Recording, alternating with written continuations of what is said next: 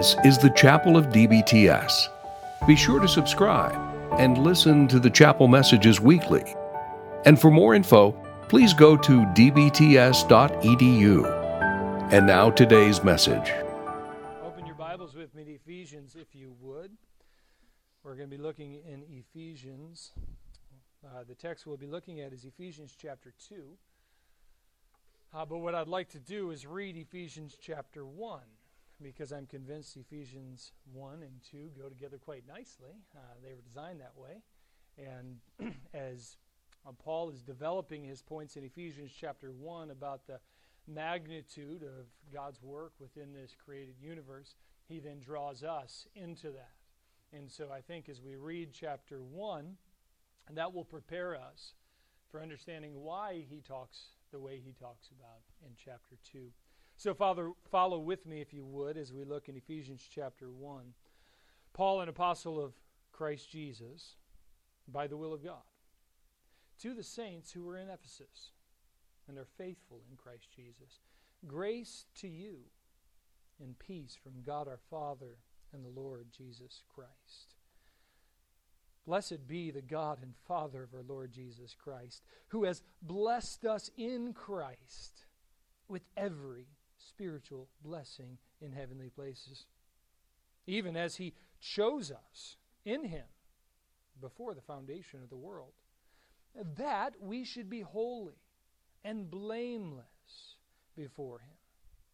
In love, he predestined us for adoption through Jesus Christ, according to the purpose of his will, to the praise of his glorious grace, with which he has blessed us in the Beloved. In him we have redemption through his blood, the forgiveness of our trespasses, according to the riches of his grace, which he lavished upon us in all wisdom and insight, making known to us the mystery of his will according to his purpose, which he set forth in Christ as a plan for the fullness of time, to unite all things in him, things in heaven and things on earth. In him we have obtained an inheritance, having been predestined according to the purpose of him who works all things according to the counsel of his will, so that we, who were the first to hope in Christ, might be to the praise of his glory. In him you also, when you heard the word of truth, the gospel of your salvation, and believed in him, were sealed with his promised Holy Spirit, who is the guarantee of our inheritance, until we acquire possession of it, to the praise of his glory. For this reason, because I've heard of your faith in the Lord Jesus and your love towards all the saints, I do not cease to give thanks for you, remembering you in my prayers, that the God of our Lord Jesus Christ, the Father of glory, may give you a spirit of wisdom and of revelation in the knowledge of him, having the eyes of your hearts enlightened, so that you may know what is the hope to which he has called you, what are the riches of his glorious inheritance in the saints, and what is the immeasurable greatness of his power towards us who believe, according to the working of his great might, that he worked in Christ when he raised him from the dead and seated him at the right hand in the heavenly places, far above all rule and authority and power and dominion, and above every name that is named, not only in this age, but also in the one to come. And he put all things under his feet, and gave him as head over all things to the church, which is his body, the fullness of him who fills all in all. And you were dead in trespasses and sins. Let's pray. Father, I thank you for the opportunity you've given to us this morning to consider this text, even as we read Ephesians 1, this powerful testimony of the Apostle Paul as he thinks of your cosmic purposes for your creation and for us involved in it, and your blessings to us in light of it, the resurrection of Jesus and the authority he now has in light of that.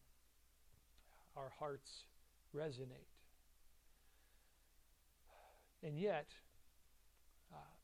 Father, this morning we want to consider chapter 2 and the great truths that you've provided there. And so we pray that you would prepare our hearts to consider who we have been, and especially who we are today, because of your great grace. In Jesus' name, amen. I am of that variety of people who really enjoy infomercials. Anybody else? Infomercials? I mean, if I'm not sleeping well at night, turn on the infomercial and I could just watch and watch. Now, I'm not of the individual or of the type of people who actually ever buy anything. I mean, I never get duped. I can be thankful for that. Don't think I've ever bought anything in an infomercial. But I'm addicted to kind of this whole process they have. I mean, and they've got it down to a science almost. To the degree that I bet if we began walking through it, you'd be able to tell me the next thing that's coming in line. And you get to the very end, and it's like, but wait! I knew somebody would know it. It's but wait! There's more, right? Well, to have a successful infomercial, what you really need is you need a problem that's huge, massive, worldwide, like everybody has this problem. And then you need this wonderful fix for that. You need a product, and then you need a product guarantee. Now, lest I be viewing this text and the analogy I'm presenting as though it's blasphemy, what I'm suggesting here is not that this is some sort of infomercial. But what I would say is that what the Apostle Paul presents here is an issue that is worldwide in scope. He presents the ugly before. So think with me if it's an infomercial on acne medication. They show you this picture. And this person's face is just like, how could they even live like this? And little beknownst to us, they probably pinched their face all over the place right before the picture, but they're in an ugly before. And then what do they want to show you? The beautiful after, right? So they said, this is what you could look like. And then the potent product and the product guarantee. Here, as we look at Ephesians chapter 2, what Paul presents to us is an issue that is much more serious than acne. It's much more serious than any other thing. It's the most serious thing that mankind has fallen into. It's worldwide in scope. And Paul is going to present to us the ugly before, the beautiful after, the potent product, and then what I'll call the product guarantee. So let's get into the ugly before. Here's what Paul says concerning mankind in general. We'll talk about why I say in general, but he says here, and you, talking to the Ephesian believers, and including all of them in this, and you were dead in trespasses and sins. Now, you can't have a worse condition than dead.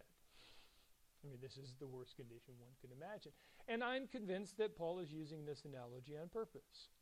He's not saying you were in a deep, deep coma from which you could somehow wake up. You could hear a little bit. No, he's saying you were dead in your trespasses and sins. This is the ugly before. Why were we dead in our trespasses and sins, and what does that mean?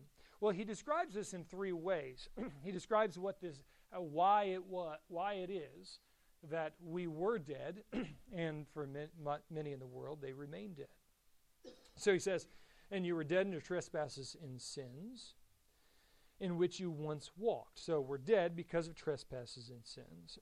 And I think it's important to recognize that that we're not dead because we've trespassed and sinned. We sin because we are dead. That is, that we are born into this state. And I think that's what Paul is communicating to us. We'll see that as we walk along. He says, in which you once walked, and he aligns three areas of life for us that help us to see what it means to be dead in our trespasses and sins. In which you once walked, following first the course of this world. We'll come back to that one in just a moment. I want to jump to the second one that will help us to understand following the course of this world. So we follow the course of this world. Second, that we in the past and many in the present follow the prince of the power of the air, the spirit that is now at work in the sons of disobedience. Paul here in the book of Ephesians is talking about the cosmic purposes of God, but he's also talking about the spiritual powers that are at work in our world today. Here he's referencing Satan, the chief enemy. He's saying that there is a great enemy out there. Now, of course, he's going to continue with this concept all the way to chapter 6 and say the real battle we have is a spiritual battle. Here he says that those who are dead in their trespasses and sins follow the prince of the power of the air, the one who is now, where Scripture says elsewhere, the God of this world. Notice how this spirit, the prince of the power of the air, is described. He is the spirit that is now, even presently, at work in the sons of disobedience. The word that Paul uses for the spirit at power is one that he's already addressed a little bit earlier and that he'll address again. Notice back with me in chapter 1, verse 11. He says, "In him we've obtained an inheritance, having been predestined according to the purpose of him who works all things according to the counsel of his will." That is, that God is in the midst of, in the world right now, working, aligning, using his power to direct things towards the direction that he desires. And what chapter 2 is then saying is that there is another spirit at work. This one, the God of this world, who's working, seeming to try and go against God's purposes. One of the most beautiful things about this whole thing is that Satan can't ever finally go against God's purposes, and yet he's seeking to do so. He is the God of this world. He is controlling these people, and he is the Spirit who is now working in them, leading them. In fact, a little bit later, look in chapter 3, verse 20. He says concerning believers, "Now to him who's able to do far more abundantly than all that we ask or think, according to the power at work within us."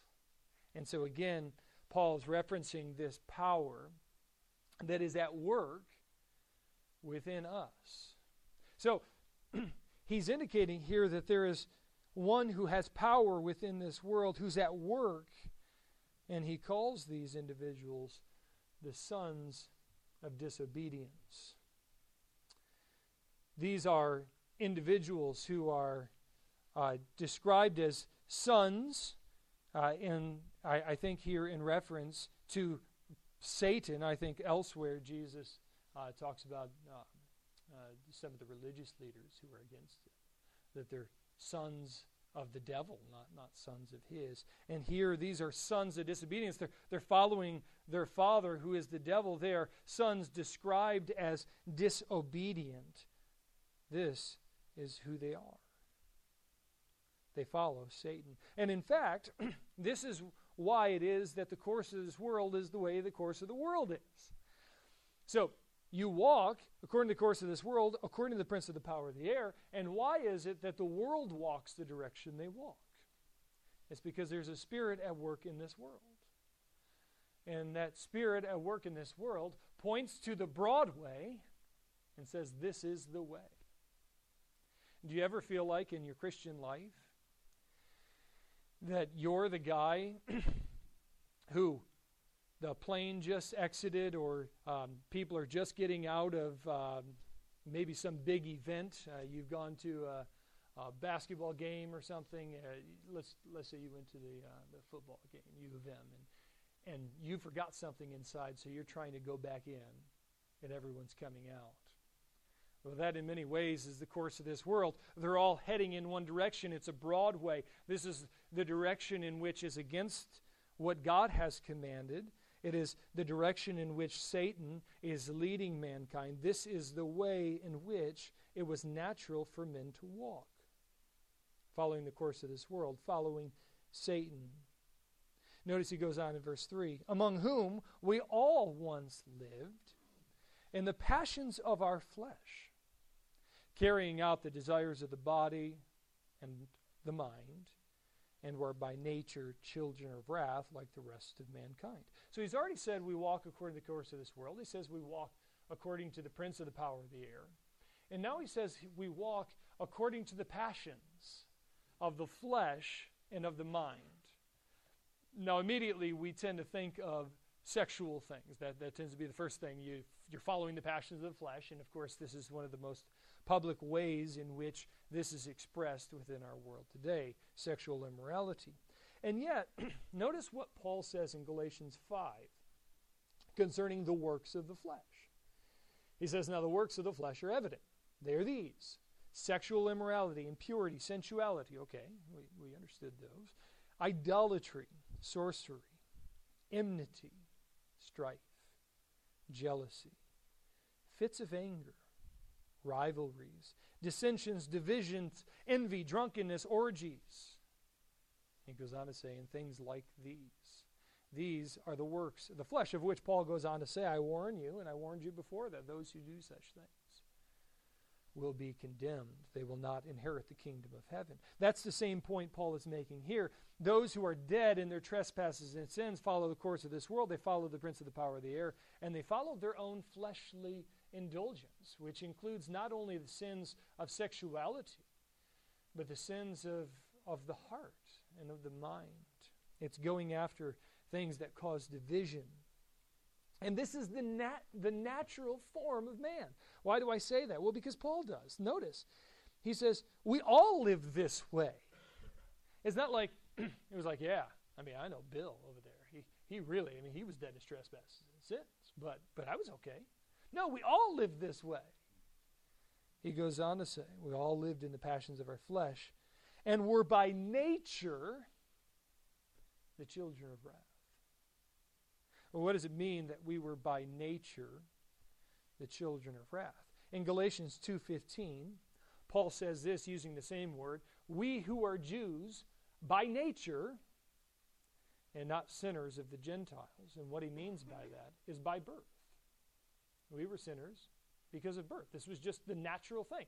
That when I was born to this family, it was by nature that I was a Jew.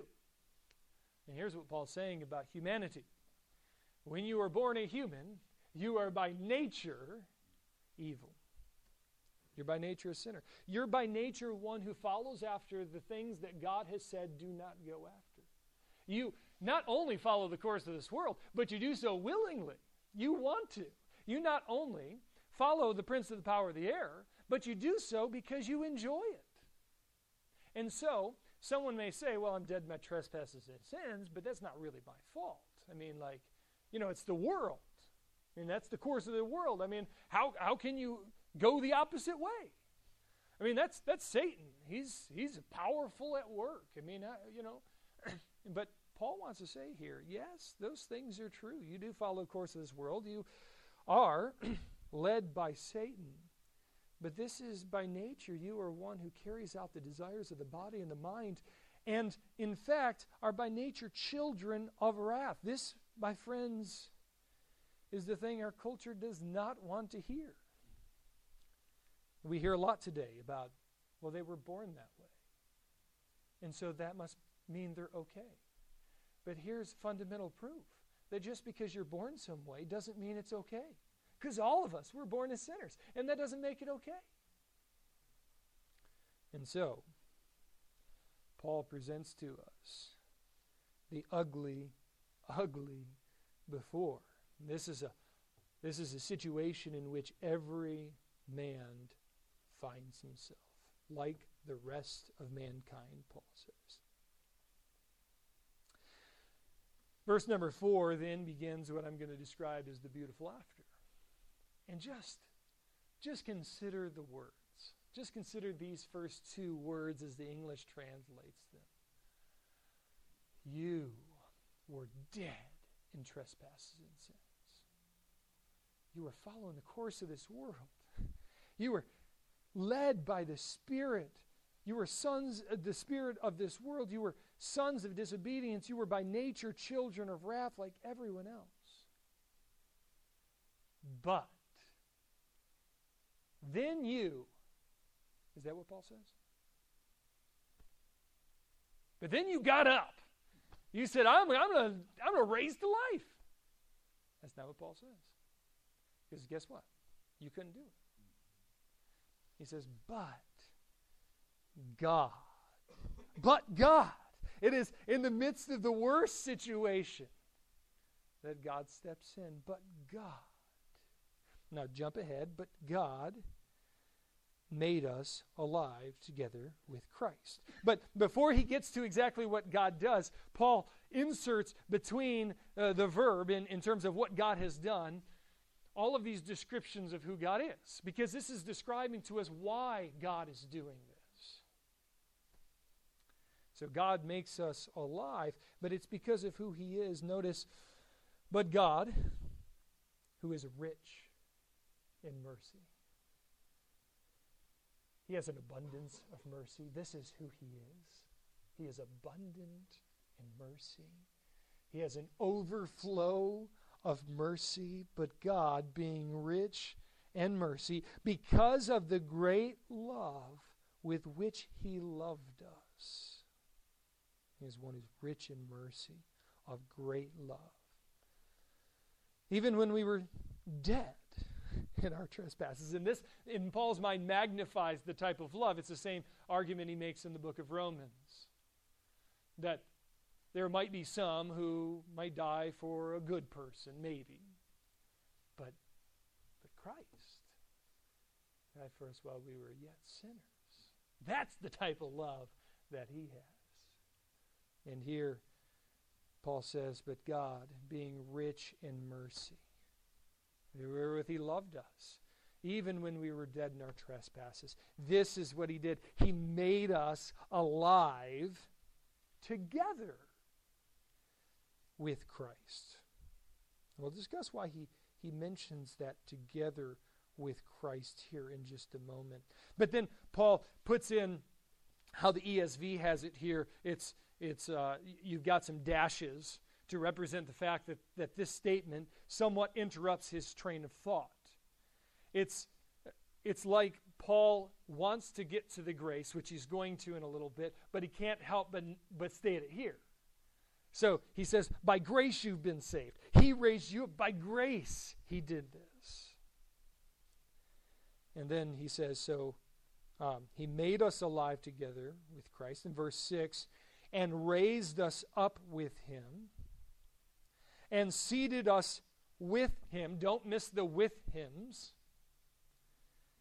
In the heavenly places in Christ. Well, what does this mean?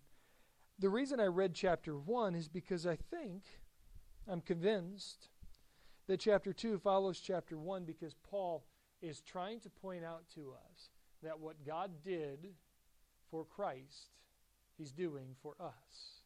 Notice back in chapter 1, verse 21. In fact, let's read verse 19 again. And what is the immeasurable greatness of his power towards us who believe, according to the working of his great might, that he worked in Christ when he raised him from the dead and seated him at the right hand in the heavenly places. So what does the Father do for the Son? He raises him from the dead. He gives him life, raises him, and seats him at his right hand. Now you'll notice there is something that Paul does not mimic for us.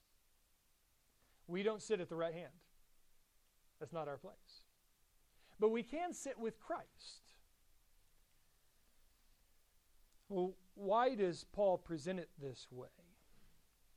Well, I'm convinced that what Paul is trying to get at here is he's saying that we have been brought to new life. This is connecting back to chapter 2, verse 1. You were dead, but now you've been given life.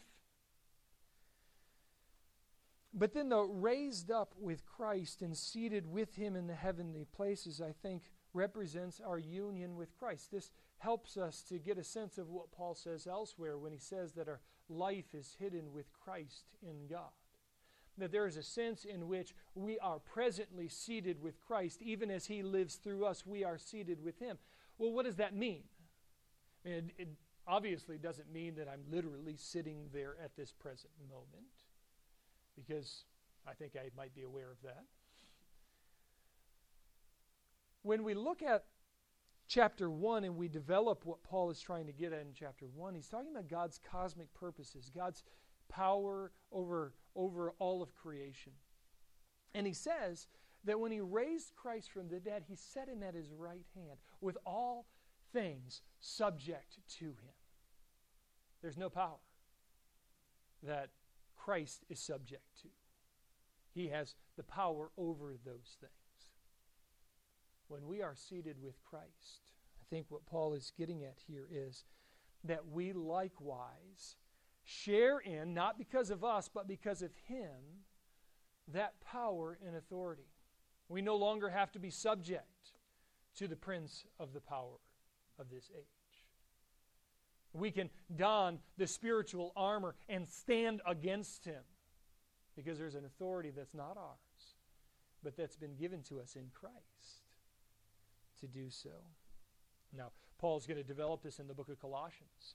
If you've been raised with Christ, then seek those things that are above, where Christ is, seated at the right hand of the Father. And in similar ways, I think it's likely that we should draw even here this idea that this newness of life causes a newness of purpose, which Paul is going to get to here in just a moment. So what has God done? The ugly before, we saw how ugly it was. The beautiful after, God gave us life. He raised us with Christ and seated us with him in the heavenly places. Why did he do this? Verse 7. So that, here's the purpose, so that in the coming ages he might show the immeasurable riches of his grace and kindness towards us in Christ. Do you see what Paul's saying there? So that in the coming ages, like we tend to think, so that right now we would praise him for what he's done for us. And that is true. But what Paul's saying is that so that in the coming ages, in the millennium to come, and in the eternal state, and for all of eternity to come, in the ages to come, he might continue to lavish upon us his grace. There won't come a period in eternity in which we will not look around and see what God's given to us and not say, you are to be praised. You see, this is eternal. And the language is this immeasurable riches. God is rich in mercy. His immeasurable riches are continually poured upon us. The fact that we are there in the first place, but the fact that we continue there. And then he gives us more and more. This is grace. Which leads us then to the potent product. We've seen the ugly before. This was ugly. We see the incredibly beautiful after. This is beautiful. What is it that takes us from the one to the other? Verse 8. For by grace you have been saved through faith. This is not your own doing. It is a gift of God, not a result of works, so that no one may boast. Friends, by grace you have been saved through faith. Grace, God's kindness to us undeserved. When we were dead in our trespasses and sins, he did something. Grace, through faith. Through a recognition of what he's done, a simple affirmation, recognition, spirit-guided, to say that, yes, Jesus has done this. And it's not our doing, it's the gift of God. It is something that God grants to us so that in eternity, none of us will say, hey, I made it. I did it. Almost didn't go to church that one day, but I did, and so here I am. Hey, good to see you. What do you think you did to get here? Well, I did this, that, and that. Nobody's going to be like that. Hey, what'd you do to get here? Nothing. I trusted in Christ, And Jesus, he did it all. He did it all. I trusted in him and he changed me. He made me a new person and I live faithfully for him, yes. That's because of what he did. And he's to be praised. This is not your own doing, not a result of works, so that no one may boast. This is better than any infomercial I've ever seen. The product is free? Yes, the product is free. You just must receive. You must trust. You must believe. You must recognize, and this is the hardest part of it, that if you're here today and you don't know Christ, and I trust that's not the case for any of you, but if you don't, then you need to recognize that the ugly before is what you are like. That's you.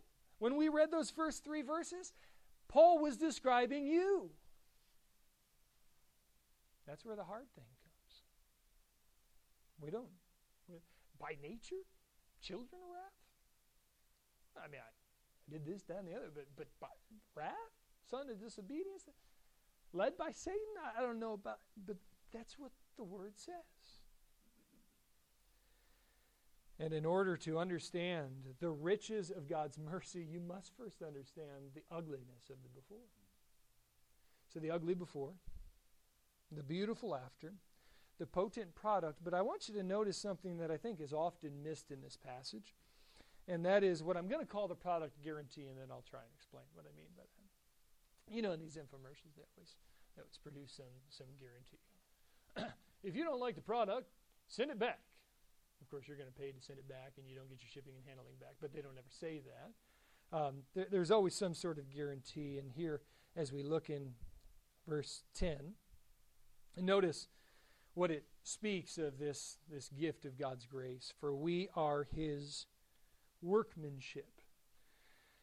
And different translations are going to take that word in different ways, but it really is something along the lines of we are an artistic creation of God.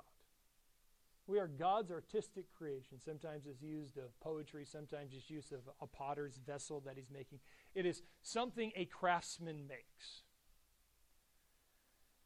And here the scripture is saying that if this is true of you, if you have accepted his grace, then you are God's unique creation, created in Christ Jesus, in Christ. And don't miss these next 2 words. For good works. Why did God save you? And there are numerous good answers to that question. But one of the answers has to be for good works. That you would live with a faithful lifestyle. That you would be transformed. In fact, this is what he says in chapter 1, verse 4, he chose us in him before the foundation of the world, that, here's the purpose, that we should be holy and blameless before him. If you truly accepted God's grace, then God is making you new. You're a different person. You're a vessel that he's shaping. You're created in Christ Jesus to do good works. He goes on to say, which God prepared beforehand. That is, that in God's elective purposes, he chose you so that you would do specific good works. And that we should walk in them. God, if he has done this work of grace in your life, then he's made you a new creature. You have new life. You're no longer dead in trespasses and sins, but you're alive in righteousness. You once had no hope in this world, but now you have hope. And this hope brings within us a desire to live according to the purposes for which God has. In fact, think about it this way. Paul has been presenting this contrast. This is what you once were, and now here's what you are. You once were subject to a spirit, and you were a son of disobedience. Now, you are subject to a different spirit. This is what he said at the end of chapter 1, that we've been given this down payment, this Holy Spirit, who is the guarantee of our inheritance until we acquire possession of it. You are now led by a different Spirit. You are now a son of obedience. And the question for us then is this: are you obedient? Because the honest truth is that this is a product that doesn't fail. This product doesn't fail. If God creates someone new, He is at work in them with His Spirit to transform and change them. And if that is not true of you, if you do not see yourself going on to maturity and moving ahead, then you ought to be concerned, just like the book of Hebrews and many other passages warn, that if you're not continuing on to maturity, growing, then you ought to ask, as Paul says to the Corinthian church, test yourselves. See whether you're in the faith. Because those to whom God imparts His majestic, wonderful grace, it is a transformative grace. And it is a Spirit who's at work in the sons of obedience. And if that's not true of us, then we ought to be highly concerned. So, what do we do with this? Well, first, we recognize that in the book of Ephesians, Paul is laying out God's eternal purposes for His creation. And you, if you're a believer, are a part of that purpose. In eternity, God elected you in Christ so that you would be a vessel of honor for Him, that you would show forth His good works in this creation. You're a part of God's eternal purposes. And, in fact, that it doesn't end here. So that in the ages to come, He might show us the fullness of His grace. So today, you are a part of God's eternal purposes. And we ought to thank Him for that. We ought to thank Him every time we read the "but God" and say, yes, God, that was me. And thank you that this is now me. And what got me there to here was a raising to life. Something I couldn't do for myself, but something that you gave to me. And I thank you for that. Again, if, on the other hand, we say, my life actually does look more like the ugly before. As you described the ugly before and the beautiful after, I see in my own heart a longing after the path of this world. I see myself walking according to the course of this world, according to even the dictates of Satan. I see a giving in to the passions of the flesh. And I very much do not see the opposite side. Then I would say this: come to the Lord. He says, my grace is free. Come to me and recognize who you are, that I might give to you a grace that I will share in Christ's exaltation, in Christ's raising from the dead. I'll give you new life so that you might also, as the book says, be different than this world. Have, as chapter 6 will indicate, as Jesus has all authority and power even over the spiritual realm, we likewise, in Christ, may have that. Do you praise the Lord for your salvation? That's the reason He saved you. And we'll be doing it in eternity. Let's make sure that today we do it as well. Father, thank you for the time you've given to us to consider this passage. Thank you that though we all once were the ugly before, that through the grace of your Son, the Lord Jesus, and the abundance of your own mercy and kindness towards us, we now can be the beautiful after. We thank you that it is by grace we're saved. We count none of it as our own, but we anticipate greatly the day in which we will continually, throughout all the ages to come, praise you for your kindness towards us in Christ. I ask for these men. Father, we have seen individuals graduate from this place and go on to deny your name. And I pray today that any who are here and are being convicted by your Spirit would seek after you. And that, Father, each of us would be faithful to the calling you've given. That, in fact, we would all show ourselves to be among those whom in your grace and kindness you have called eternally to be your vessels of honor, giving praise to you through all in Jesus' name. Thank you for listening to the DBTS Chapel Hour. DBTS is a ministry of Intercity Baptist Church. To find out more about Detroit Baptist Theological Seminary, please go to dbts.edu.